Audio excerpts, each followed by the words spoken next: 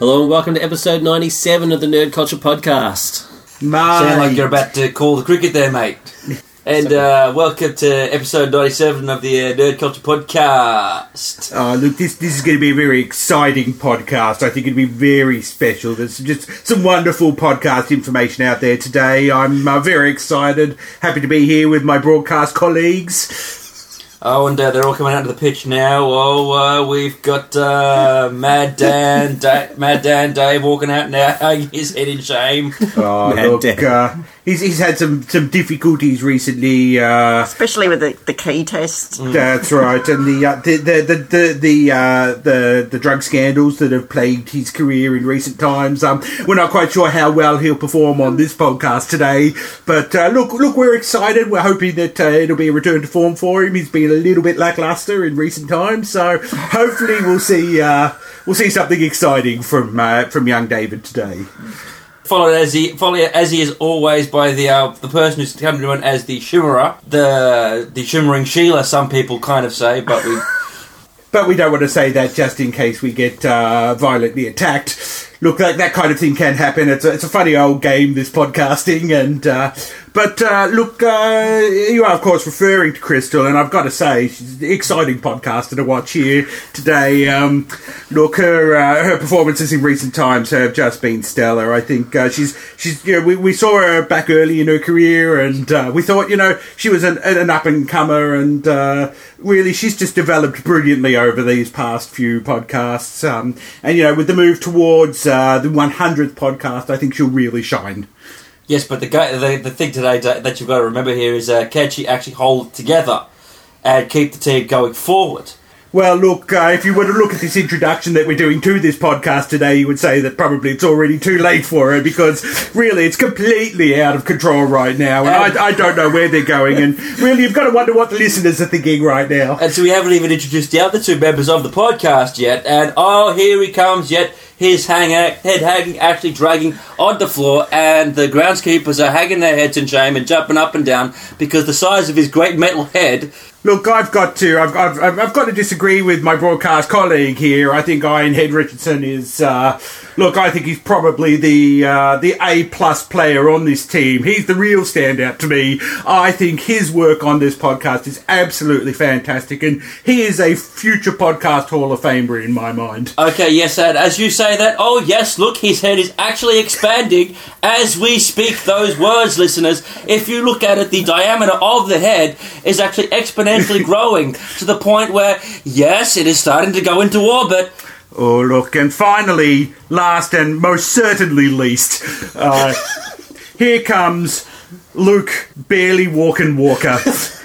I mean, he might as well have crawled out of that out of the club rooms here, because really his slow meandering play has. I've got to say, here's a man that had a lot of promise early in his career, but he really just has not been able to reach those heights of really the early podcast. Right now, look, this game's ready to begin, and we're being joined in the broadcast box by our colleague David. Awesome. So as you would have gotten from that intro, I am indeed David, and I'm here with my crew, Richo, Luke, and Crystal. This is indeed episode 97, and for this episode we'll have reviews, assorted reviews, movies. I can see, just looking around the table, we've got movies, album, comic, very exciting. And our top 5 British comedy series, as suggested by Crystal. She's a big fan of those things. And in honour of... in honour of Rick Mayall's passing. The great Rick Mayall. The great Rick Mayall. We thought we'd look at some classic farewell, Rick. British comedy. Woof! He will be missed. But first up, we'll be discussing some news. Our first news item is Harrison Ford has broken his leg on the set of Star Wars Episode 7. It was originally reported as his foot or his ankle, but it is in fact his entire leg. And he's out for 6 weeks. So that's stuff the shooting up a bit, but it did lead to some very funny memes. Rumoured to be broken on the door of the Millennium Falcon. Yeah, the Millennium Falcon. Okay, it's stuff they're shooting up for 6 weeks. No matter what happens, no matter when this film gets released, it is going to make a truckload of money. Yeah, I'm just talking about all the inconvenience of having to sort of shoot around him now. But No, but they plan for this. well, They plan for injury, in so- classic Han Solo style, they shot his scenes first. Are you, Yeah. are you, they planned for it. Are you saying that they broke his leg on purpose? Who knows? It is Abrams. It was just one more piece of Star Wars news. Hit it, Richo. Breaking news. Rian Johnson, the writer and director of Looper and, more importantly, The Awesome Brick, has been announced as the director of Episode 8 and is actually writing the script for 8 and for 9 as well, which I find kind of interesting. I think that's exciting. Yeah, they've made this big sort of deal of Abrams being the one involved in making these movies, and He'll still have a voice in 8 and 9. I'm sure he will, but I'm just glad they've chosen a much better director to actually direct 8 and 9. And I think, given the nature of Rian Johnson's previous films, it could actually result in a very different sort of take on things. Abrams very much big and glossy and lens flary. Whereas Rian Johnson's directorial style and his writing style, it's sort of a lot more personal and a lot more sort of character driven, and so I think it's interesting that this change has actually occurred at this point. I would have thought when they announced Abrams and Lawrence Kasdan, I just assumed that they'd be involved in all three. Yeah. Directly. Well, but, like I said, they'll still be involved, but obviously they've got someone else to helm, which is pretty cool. But yeah, I'm excited about this. Whereas I wasn't really excited about the announcement of Abrams. So yeah. And to be honest with you, I think that's actually much more important than Harrison Ford's broken leg. Sorry, Crystal. No. Poor Harrison. But that brings us to our last piece of news, which I actually think is the most important out of all of them, to be honest with you, is that Bob Kane is receiving a star on the Hollywood Walk of Fame. And, Bob Kane's contributed to comics, so, therefore he deserves the respect for that. But the fact that he's getting one and Bill Finger is not is quite disappointing. I'm surprised they didn't put Bill Finger's star on the Hollywood Walk of Fame and then Bob Kane just come and take all the credit for it. This is what really annoys me about the whole Bob Kane thing. It's actually been quite well documented just how much input he had into the creation of Batman, which is he came up with a guy who sort of dresses like a bat and maybe has some wings, and that seems to be about it. Yeah. All the stuff that we now associate with Batman is, for the most part, actually created by Bill Finger, even visually.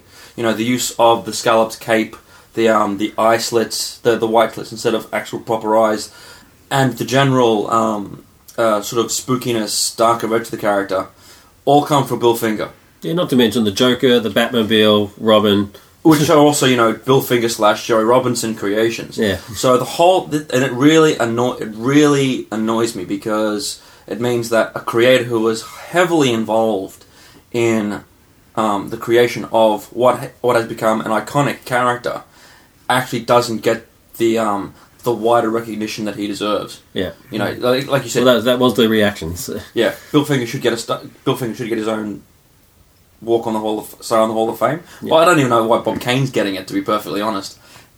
I disagree. I think Harrison Ford's broken leg is far more important.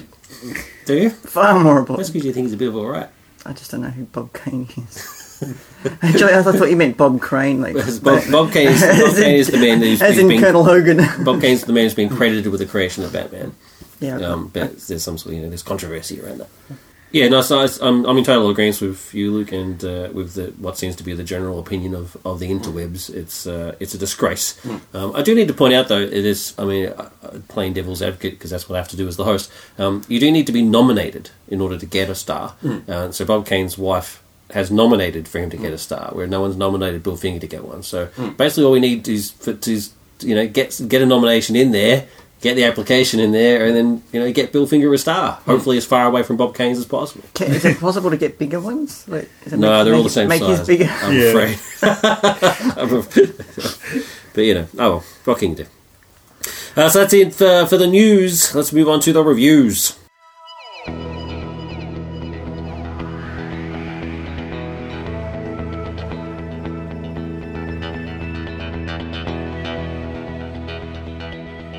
First up, we have Richo, and Batman and Robin Volume 4. So the full title of this book is actually Batman and Robin Volume 4, Requiem for Damian. It's written by Peter J. Tomasi, and the artwork is by Patrick Gleason and Mick Gray. Batman and Robin is one of the books that was relaunched as part of the New 52, and it's kind of the book that fell under the radar a little bit as far as Batman titles go. Obviously, you had the main Batman title with its Court of Owls story, and Dark Knight with its all-star creative team. Yeah, so this book was a little bit under the radar, but what I found is that the quality of writing on this series as a whole has actually probably been certainly the equal of Batman, and I actually think better than what was on Dark Knight and Detective Comics, especially the character story and the relationship between Batman and Robin has just been fantastic. And I think Patrick Gleason's artwork has just been continually improving from issue to issue on this series. So, yeah, it's been one that I've been reading quite diligently. But what happened recently, and this is a massive spoiler for anybody that hasn't read Batman Incorporated issue 8. Thank you. So in Batman Incorporated issue 8, Robin dies. I don't know why they've killed off the character, but he's actually been one of the more refreshing characters in recent times. But what has been, I find a little bit frustrating, and to be honest with you, frustrating generally across the board in comics, is the mourning process in comics really doesn't last long. It's like an issue of, oh my god, that person's dead, or a couple of pages at the end of the issue where they've died going, oh, that's terrible that person dies, and then we move on. What Batman and Robin Volume 4 does is the complete opposite of that. Basically, Batman's son has died, and he is grief-stricken by this. He doesn't really know how to deal with this at all. It affects him in a way that I haven't really seen in comic deaths for a very, very long time. The issue directly after the Batman Incorporated issue is actually a silent issue. And that's the first issue of Volume 4 that's been reprinted. Now, generally speaking, I'm not a big fan of silent issues because you sort of breeze through them and there's no words and you feel like you've wasted your money sometimes. But in this issue, it works brilliantly. It shows the psychological effects that Damian's death is having on Batman, and how he just cannot cope with the grief of what's happened. And this is, to me, the real standout issue in this volume. Patrick Gleason's artwork is phenomenal. I think he's really stepped it up a notch for this issue, and you actually you can feel the grief in every panel, on every page. But the second thing this book does, it answers a question that I think a lot of us as comic readers have had in the past. They live in a fantastic world, the DC universe. Characters die and return from the dead all the time. Death is a revolving door these days in the comic book world. And this actually confronts that very point. After that initial grieving issue, the first thing Batman does is he goes and confronts and then actually kidnaps Frankenstein. Because, Frankenstein is an undead creature. And so he actually kidnaps Frankenstein to find out how Frankenstein came back to life. He then goes to the former Robin, now the Red Hood, Jason Todd, who also died and came back to life. And he starts basically trying to find ways to bring Damian back to life using all of the tropes of the comic book universe. He goes looking for a Lazarus pit because that's what's brought Ra's al Ghul back to life time and time again. And, I've always thought, well, why doesn't everybody do that when a character dies? Given how often people return from the dead. Batman himself has returned from the dead. And to me, that's what sort of makes this book. It's maintaining that very strong, character-driven approach that the series has had all along. And it's still dealing with the relationship between Batman and Robin, but now with Robin being dead. But also, it does it in a clever way. Given that the main Batman book went directly from the death of the family story into the Year Zero story, which has seemed to drag on forever. And so therefore hasn't confronted in any way. Really, this stuff should be in that main Batman book. But I'm glad Batman and Robin exists to actually present this to readers. And I hope that this sets a standard that other writers will use in the future to actually show the impact that characters' deaths have in comic books, so that we don't have that cynical approach anymore to a death of a character. I'm actually going to give this 4.5. Cool, awesome. Next up we got Luke, and Luke's actually, as a change of pace, Luke is actually going to review an album. Yes. Okay, my pick is Lana Del Rey's second album, Ultraviolence. It's her second studio album to date. The first one was Born to Die, which was released 2 years ago, and last year she released an EP called Paradise, which then got lumped in with Born to Die. Her for a pop artist, her basic thing is to take a whole lot of take the sound of film noir and neo noir and music to James Bond sounding music, and to give it big, brassy, almost orchestral sounds, but then bring it home with despicable characters, doomed love, unrequited love. Ultraviolence continues that trend. To give you a quick idea of her sound, take Adele's theme song from Skyfall. Then, instead of the sort of the brassy overtones to the kind of heroic nature that song has, imagine it said instead that it's sung by one of the many women who Bond has actually abused and discarded, and now has a bit of a drinking problem, and has decided that in the end she's got to go and get her revenge on Bond herself. That's sort of where Lana Del Rey's coming from a little bit more. The first album, Born to Die, was more about unrequited love, leading to self-destruction based on experiences that you have when you're young and decisions that you make when you're young. That's at least how I read Born to Die. This sort of continues that trend a little bit more. Things like Brooklyn Baby, which is about two people in a band. Constantly smoking marijuana and unable to sort of escape the mediocrity, the mice of their lives, alludes to that previous album with its Americana nostalgic feel. But then there are songs called "The Other Woman," and one of the lyrics in the third track, "Shades of Cool," alludes to the main character, the character of the song, being a mistress to the man that she's talking about. So she's talking more about mistresses here, but then there are two specific tracks that lead to what I think this album should be subtitled. The first one is Money, Power, Glory, which is all about a woman who wants money, power, glory, literally. And then the other one, which is the one directly afterwards, is Bleeped My Way Up to the Top. Now, I'm using that because that's what it says in the track, on the record label. The actual song you can actually substitute for what it really is, but we are a family-friendly podcast, so I'm not going to say that. But they are two songs that allude to what I think this should be subtitled, which is Ode to the Femme Fatale. So it's no longer about unrequited love; it's now about women actually wanting more than what their lot in life, but in possibly not the nicest way. On the whole, this is a worthy follow-up to Born to Die. I give this 4 Lukes. Nice and concise. Awesome, thanks Luke. Next up we have Crystal and Holy Flying Circus. Holy Flying Circus Batman! Thankfully that's not the actual title. That'd be all if it was, though. After Richard's review, it should be the title. I left deciding what to review quite late and actually came across it accidentally. I was making a cup of tea in the kitchen and I could hear some familiar music coming from the TV. Flying Circus is on.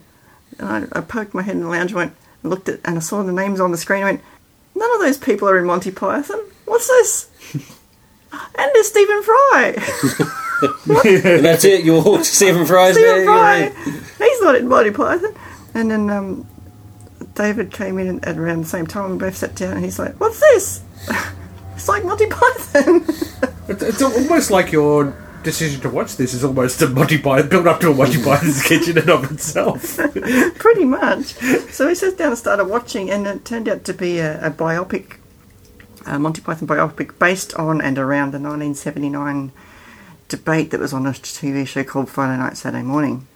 The debate centred around the life of Brian and the controversy surrounding it, and people were protesting because they thought it was blasphemous. And the debate was on the Python side you had John Cleese and Michael Palin, and then on the other side you had actor Malcolm Muggeridge. I mean, one of the things he said is he kept saying that the film would be forgotten and wouldn't notice it in the future.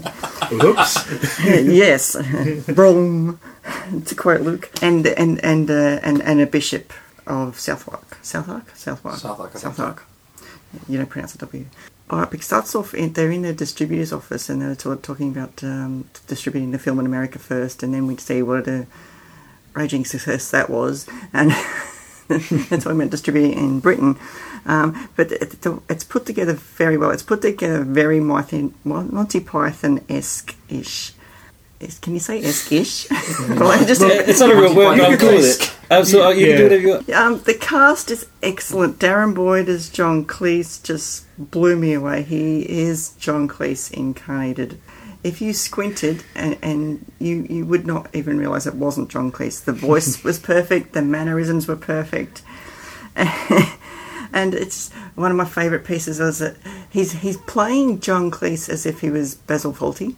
Yeah. And they That's an important distinction. And they deliberately come out and say that there's a cut, like a very Monty Python-esque cut, where he's walking up to the screen and he's stroking a cat and he goes, "This is a fictionalised version of me based on my character as Basil Fawlty. In real life, I'm a lovely man. A lovely man."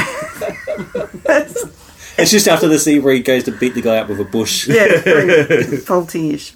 I mean, and at that point, I was just starting to think, this is a bit too Basil Fawlty. Oh, it's meant to be. And we got Charles Edward as Michael Palin.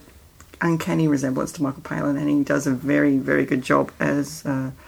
I was going to say as an impression. It's not an impression. He just sort of becomes Michael Palin.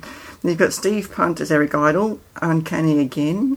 He does look a little bit like an older version of Eric Idle from that, rather than from that era, but the voice is spot on.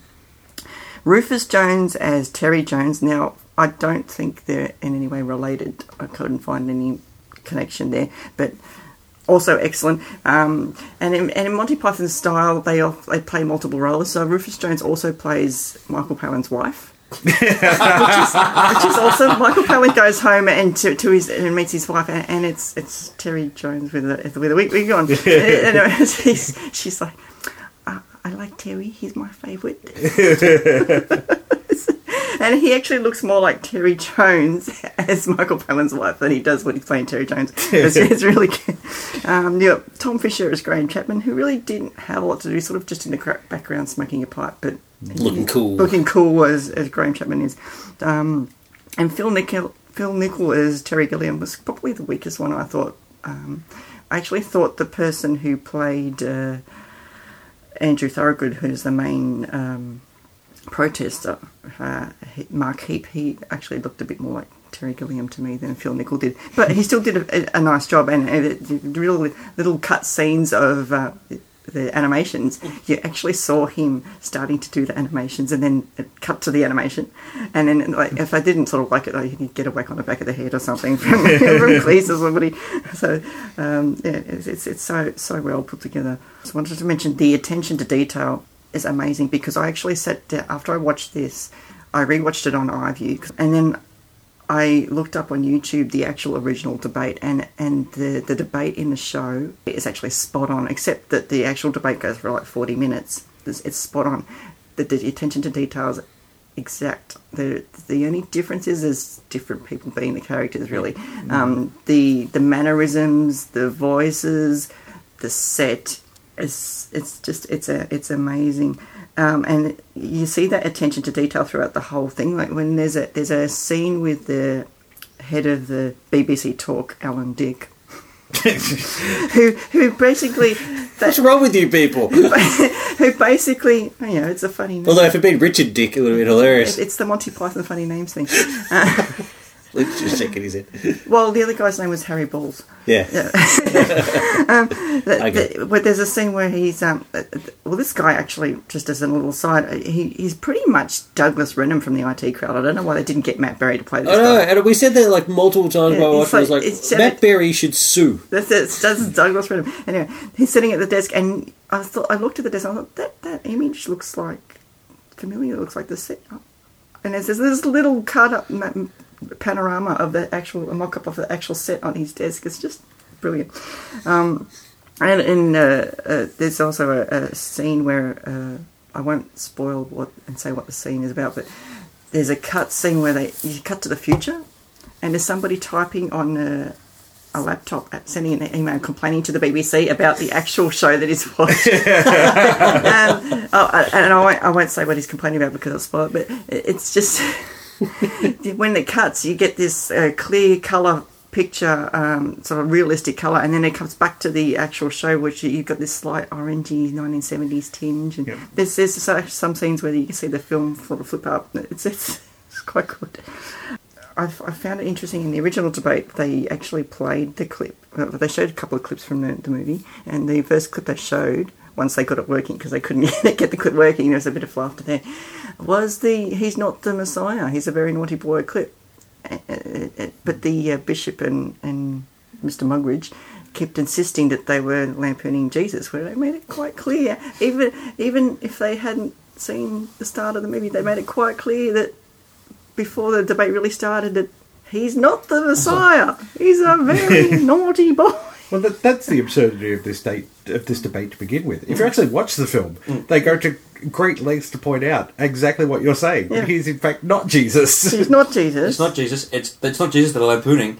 It's guys like the Bishop of Southwark. That's who they're lampooning. And they actually said that to his face, which is great.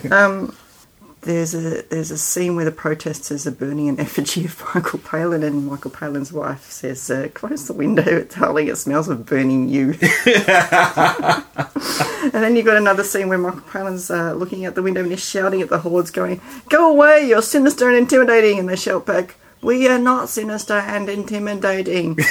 And then you've got this one guy who's one of the main protesters. He's got Tourette's. You just hear him shout out in the background. "I'm Spartacus!" And I just found it interesting at the end, although I'm not too sure how true it is. They have a few little factoids at the end, and one of them wasn't able to be shown on British TV until 1995, The Life of Brian, that is. But I'm not sure how true that is, given that the other factoids was that John Cleese was, after the movie, moved to America and became the first black president. And Michael Palin was convicted and sent to jail for the sarin attack in Tokyo. So I forgot to look that up to see if it actually is true about the 1995 thing. But overall, I enjoyed this so much that I actually just, like I said, I went back and watched it again the next day. It's just you couldn't have got a better cast for Monty Python if you had gone back in time and pulled the Monty Python cast into the. From what I can tell, the Pythons actually didn't have anything to do with this at all, production-wise. But I did hear a few whispers that they were happy with it. Excellent production. Highly recommend it, and I give it 5 looks. Wow, 5 looks. Really? That's impressive. Absolutely 5 looks. Maybe amp it up to 6 if it was a spinal tap. Wow. See, most Lukes only go to 5. This podcast, we turn it up to 6. That was good. Well, I'd have to point out too, when you watch it, the opening credits for Friday Night, Saturday Morning, those are the actual opening credits. Which is credits. a disgrace. It's hilarious. That's cool. Awesome. Last but not least is myself. Now, I've actually got 2. I'm going to do 2 mini reviews because I couldn't decide on which one to do. And he's the host and he's king. That's right, I'm the host. So screw it, I'm going to do it. He's made an executive decision. Both of mine are movies. Just the first one is Pitch Perfect, which is very much not the sort of film that you would expect me to either watch or review. I basically just wanted to review, just to say that I didn't go into it thinking that I was going to like it, but I actually did quite like it a lot. Pitch Perfect is about a group of female a cappella singers, and it's basically a movie length version of the TV show Glee, but not crap. It actually was quite a lot of fun. It's vapid. Very much light entertainment, but I enjoyed it, so I do recommend it. I'll give it 3 out of 5. Fastest review in the week. The other review I want to sort of get a bit more sort of meat behind it is a 2010 movie called Rubber. Now I did hear about this film like back in the day, and I never really got a chance to check it out, and I did want to check it out because essentially the plot of Rubber is a tyre comes to life and starts killing people. Now that's it. Really. It's the entire nutshell of the film. Well, they didn't advertise, and I think it's actually to their detriment, because the film was a massive flop. It cost $500,000 to make and only made $100,000 worldwide gross. It was a massive bomb, and I'm glad it was because I didn't like it. But I think why the reason it didn't really work all that was because they didn't really, in the advertising for it. I sort of YouTube it, so their previews and stuff like that. They didn't really explain exactly what they were trying to do, and it's actually a play on movies. It explains the culture of movies and the sort of movies that we get these days compared to sort of like a couple of decades ago. It's very much a sort of a David Lynch sort of view of the movie industry, and the fact that the tire is alive is actually not really relevant. It's more of a case of what we as an audience are willing to believe and be fed by the suits that are in charge and basically dictate the movies that are produced today. So the Michael Bay-ish sort of empty entertainment popcorn type stuff that we get these days. There's no substance to anything, and that's the tire's name is Robert. So the fact that he comes to life is never explained, and it doesn't need to be explained because. No, even if it was explained, it wouldn't make any sense anyway. It basically is he alive because they wanted him to be alive for the plot to continue on. It does have quite, like I said, it's quite David Lynchius, so it does Lynchius, that's a new word. It does have quite a lot of that sort of stuff that you would just sort of expect from a David Lynch film. My only real problem with it is that it tries too hard. David Lynch is a master for a reason because he is the best at what he does, and this film really does look like a student film that was told, okay, I want you to make a David Lynch film, and so this is what they went out and did. There's a lot of good ideas in the film. I just think it just takes them just way too far. The film only goes for an hour and 22 minutes. I think it's an hour too long. You could have put all this together in a half-hour Twilight Zone-ish sort of episode, and it would have been perfect. But because it goes for so long, it's got quite a lot of scenes that just drag on and are totally unnecessary. And I think it overplays its statement, and so that's why it fails. Actually, by the end of it, I was actually getting horrendously bored. So by the time we got to the end, where it basically then sort of, it's this big reveal, I just didn't care. So I give this 1 Luke out of 5. It failed miserably. It says something that I had more fun watching the Glee type movie. That'll give you an idea. Does that say something about the movie or about something about you?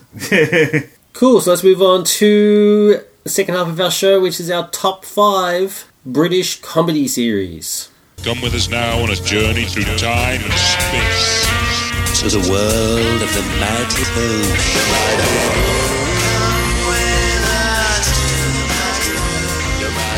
Okay, first up we've got Crystal. Oh, I'm first. I am number 1. Given that this is my topic, I do have a lot of runners-up, which if we're going to follow suit, I'll give them to David to put in their show notes. But I'll just stick with my top 5. Because David kept saying to me, why didn't you put this in? Why didn't you put that in? I can only have 5. Moving on. Right. You're the one that said we were doing 5 and not 10 or 20. So are we going from 5 to 1 or 1 to 5? Whatever you want to do. 5 to 1? Yeah, 5 to 1. Well, to give you an idea of the quality of the stuff in my top 5, my number 5 is the IT Crowd, and you listeners will remember that we heard that we reviewed the IT Crowd and how much I love it. And because we've already talked about it, I won't go into it in great detail here. But I guess most listeners, will, if you're listening to this podcast, you probably have seen the show based on IT people set in random industries. We should do some market research. How many people are actually, of our listeners, are actually IT people? IT people. Have you tried turning it off and on again? Number 4 on my list is one of my all-time favourite classics, Black Books, starring Dylan Moran and Bill Bailey and Tamsin Greig. Sorry, Tamsin.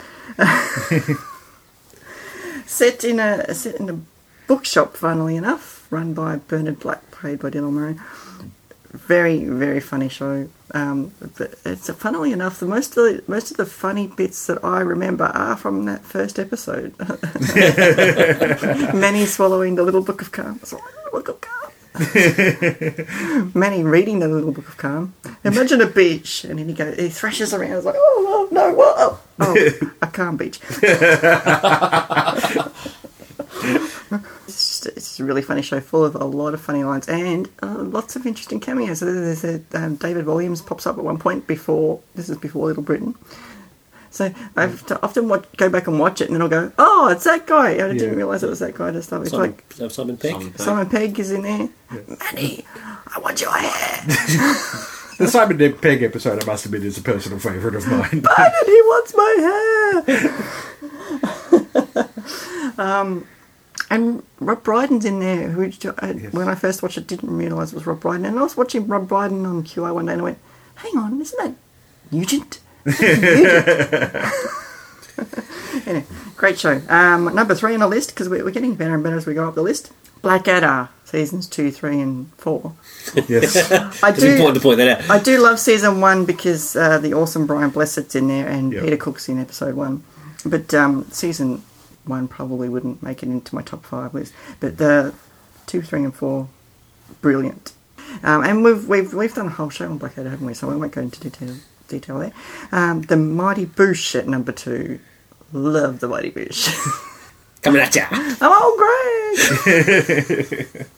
Like a jazz ninja. Mighty Boosh, season 1 starts off, you find Vince and Howard as zookeepers in Bob Fossil's strange zoo. Seems to be inhabited by humans that are actually dressed up as animals. Bob Fossil, interesting character, and he can't remember the actual animals' names. I think the elephant is referred to grey leg face man. See, and then in each season they're in a sort of a different situation. Season 2, from memory, just sort of hanging out in they're just living together. Just living together in Naboo's apartment. In season 3, they're running a weird little gift shop, which ain't a cool little shop. If it was a real shop, I'd be going. There's some cool stuff on sale in that shop. Great show, full of not only funny music, but really good music. And along with the Flight of the Conchords, that's the soundtrack that I keep permanently on my iPod or iPhone, for lack of a better word. Just really fun music. You're doing the William Shatner school of reviewing. The William Shatner writing British Review. Some reviews. My number 1 all-time favourite British comedy is Red Dwarf. Because there's cold outside and there's no kind of atmosphere. I don't think we've spoken about Red Dwarf on the show before. So for anybody who doesn't know, what's happened is Dave Lister, he's on the Jupiter mining ship Red Dwarf, and has been sent into stasis. Now, bear with me because it's been a while since I said this. I forget exactly why, but he did something. Because he has a cat on board. Yeah, cat on board, that's right.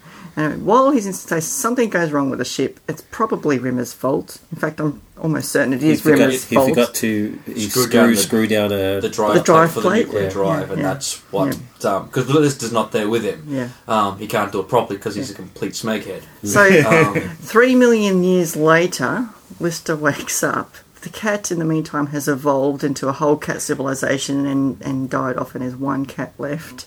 We've got Rimmer revived as a hologram, and for the first couple of episodes, it's just the 3 of them, plus Holly the computer, who has gone insane in the meantime.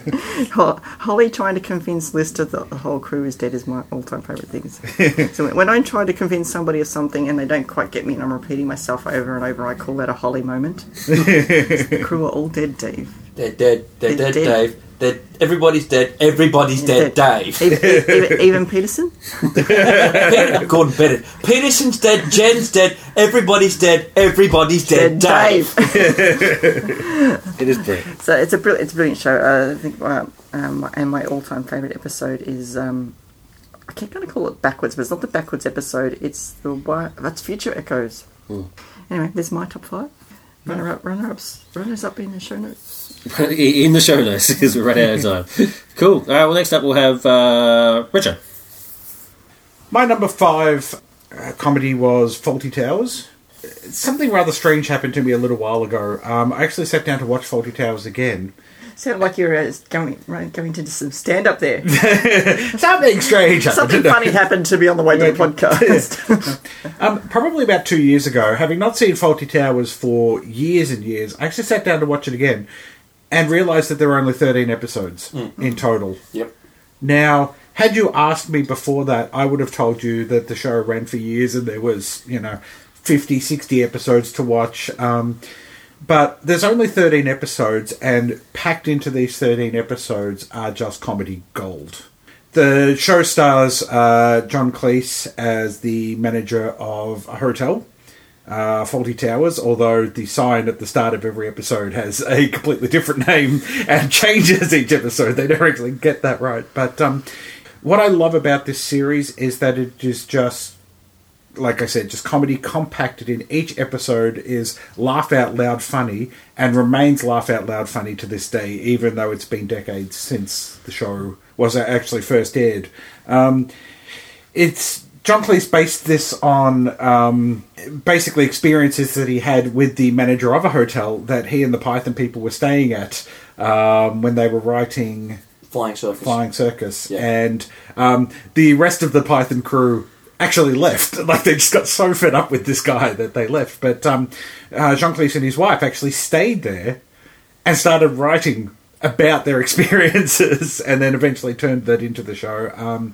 It is, like I said, without a doubt, one of the funniest shows Britain has ever produced. And also comedy on multiple levels. This is a very witty comedy, but there is also some absolutely brilliant slapstick. And John Cleese's incredibly erratic performance is, just incredible. I learned how to make Waldorf salad from that show. Fantastic. It's apples.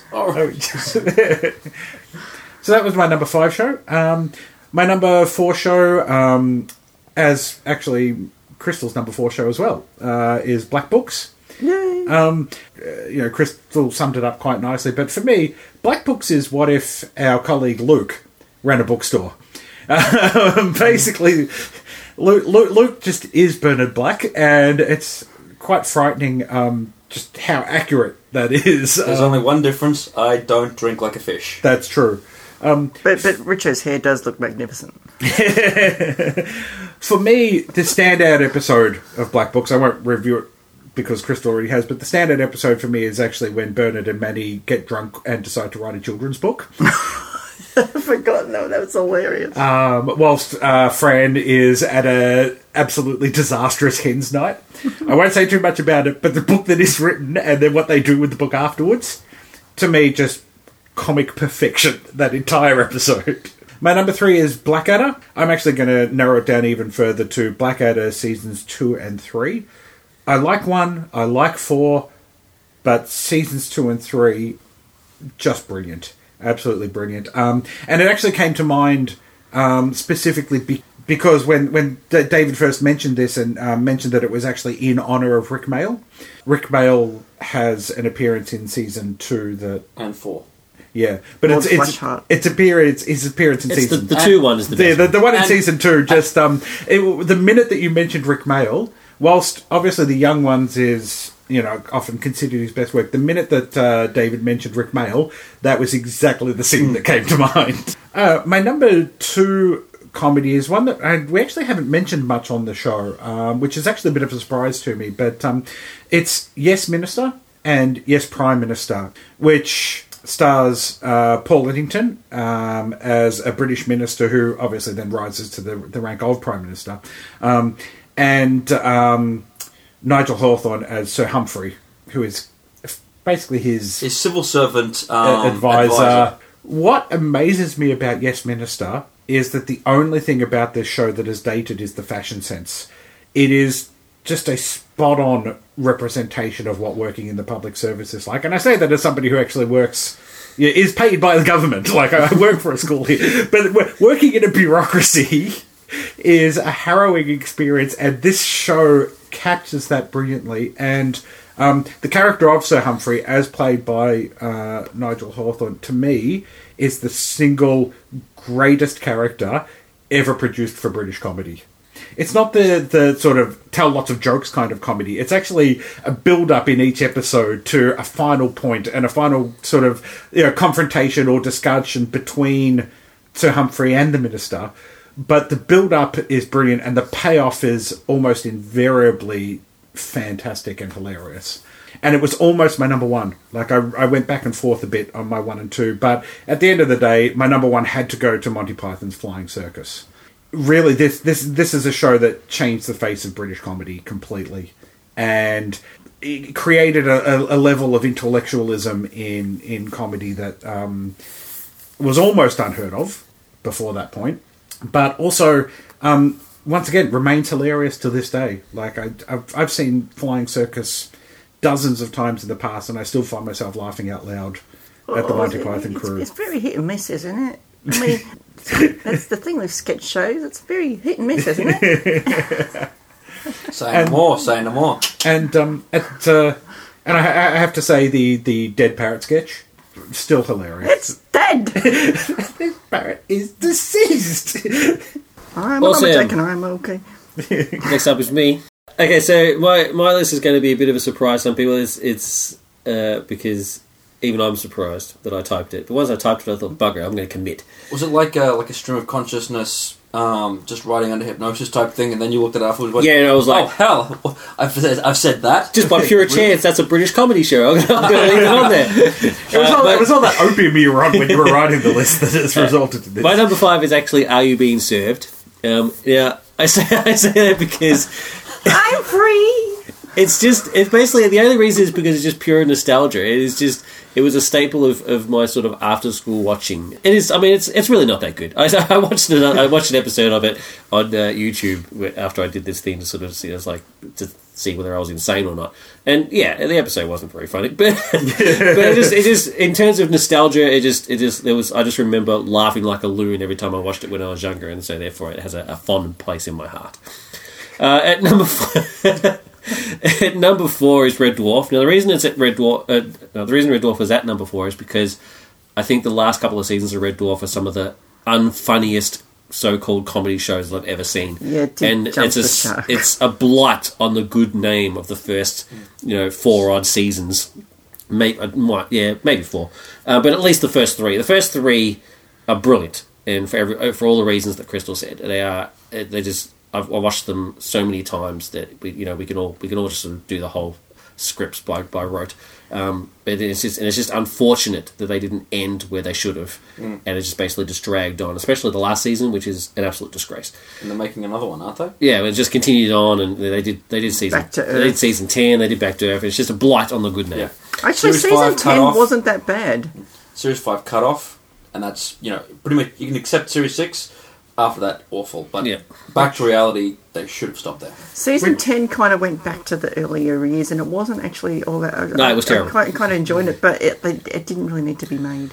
Is Back to Reality the Dwayne Dibley. Yeah. I mean, I'm not the big fan of Red Dwarf that you guys are, but my God, is Dwayne Dibley gold. Dwayne Dibley! Moving on, 3 is Monty Python's Flying Circus. We did an entire episode on Monty Python, so I don't have to say anything more than just it's brilliant. See it.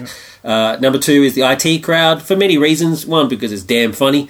2, because I work in IT, and it's shocking just how realistic it is. It's kind of like The Office for me. I used to work in a sort of an office environment as The Office. Once again, it's unbelievable. They could have just scripted my life, and that would have been it. But yeah, so the IT Crowd. See it. And number 1, once again, we had an episode on it, is Blackadder, which I just think is just the pinnacle of British comedy. Is not really season 1, but season 2 at least. Absolute genius. Luke. My number 5, however, is Not Only But Also by Peter Cook and Dudley Moore. Oh, yes. That's great. And part of the reason why I included it is to get to things like Python, you need someone like Peter Cook. Because before him you had Spike with the Goons, and he brought the sense of absurd and the cartoon nature back into British comedy. And Peter Cook, in my opinion, with Dudley Moore and early on with Alan Bennett, brought the intellectual aspect of comedy into it. So to give an example of what I mean, the 2 famous characters from Not Only But Also are the 2 characters Pete and Dud, which is Peter Cook and Dudley Moore playing 2 northern London people doffed up in their cloth caps and their scarves and their overcoats, having a bit of a beer and a sarnie.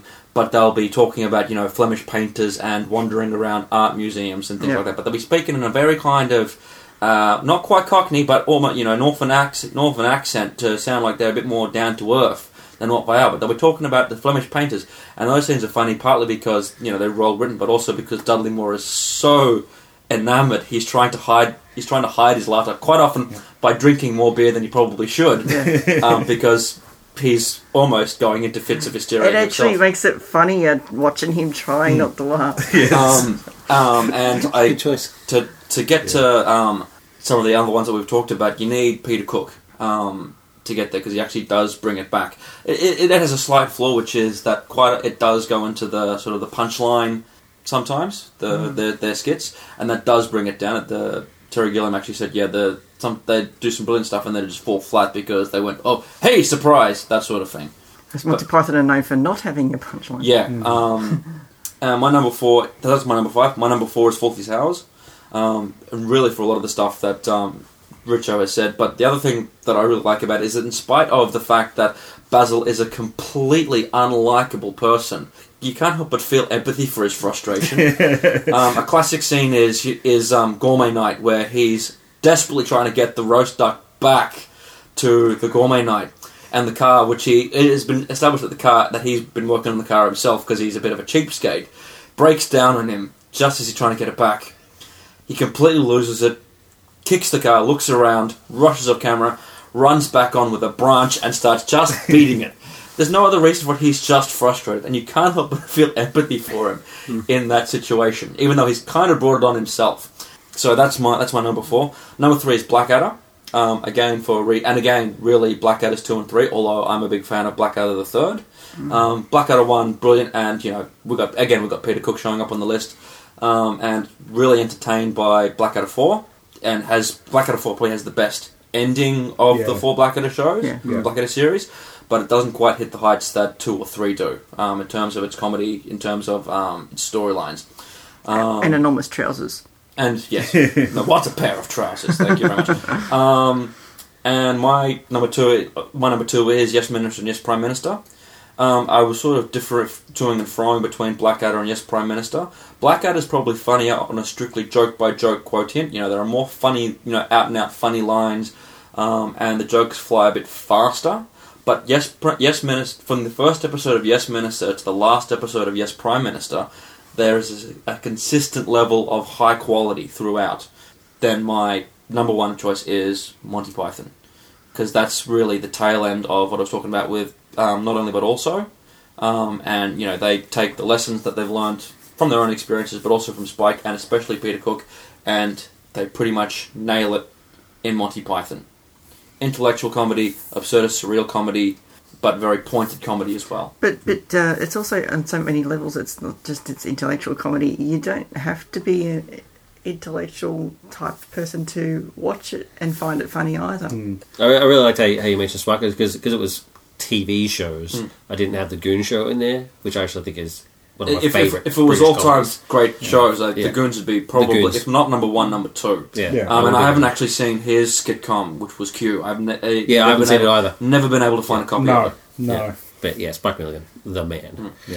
Okay, well, that's our top 5. Thanks very much, everybody. Let's move on to Coming Soon.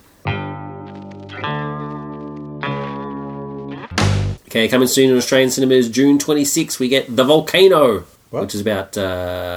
It's a comedy based on, when that Iceland volcano erupted. And Reykjavik. Yeah, that one. The one that no one can pronounce. Okay, I thought they were going to, do a remake of the Tommy Lee Jones classic. No. I can pronounce it, but don't ask me to spell it. That's a good point. Don't Tom Hanks for this one. I think it's a French comedy. I don't know, I'm not too sure. Tinkerbell and the Pirate Fairy. So for the kids out there, that is what it is. And reserve your dear God for this. Transformers: Age of Extinction. Oh dear God! I'd rather see Tinkerbell and the Pirate Fairy. That's how bad the Transformers movies are. I do admit that in the trailer, when I saw Optimus Prime riding Grimlock, I'm about to say, don't you dare say it's going to be awesome and I'm going to see it because it's got Dinobots, because that's what everyone has said. I'm not saying it's awesome. I'm not going to go see it. But Optimus Prime riding Grimlock. That's pretty sweet. All the families going, I really shouldn't see it because I know it's going to be bad, but it's got Dinobots. I predict, even though David says he's not going to see it, he will eventually see it. He will. will. He won't go to the There's no cinema doubt. release, but he will see it. I'll see it on Blu-ray. Alright, so that's it for episode 97. Thank you very much, everybody. So that's it from me and the crew. Richard. Well, that was a fantastic performance by Ironhead today. I was very impressed. Luke. Yeah, except he went out for a bit of a duck. His stroll out of the field, was something to behold, but the fact that he swung and nothing struck home, I think it's a bit of a letdown for the entire team. Crystal. Number 3, the Larch. Nice. Bye. Bye. You've been listening to Nerd Culture Podcast. We'd love to hear from you. Send us an email to feedback@nerdculturepodcast.com. You can write on our wall if you go to the Facebook page. Go to facebook.com/nerdculturepodcast. Tweet us At NerdCultureCast. Skype us on Nerd Culture Podcast. If we don't answer, leave a message. We might even play it on the show.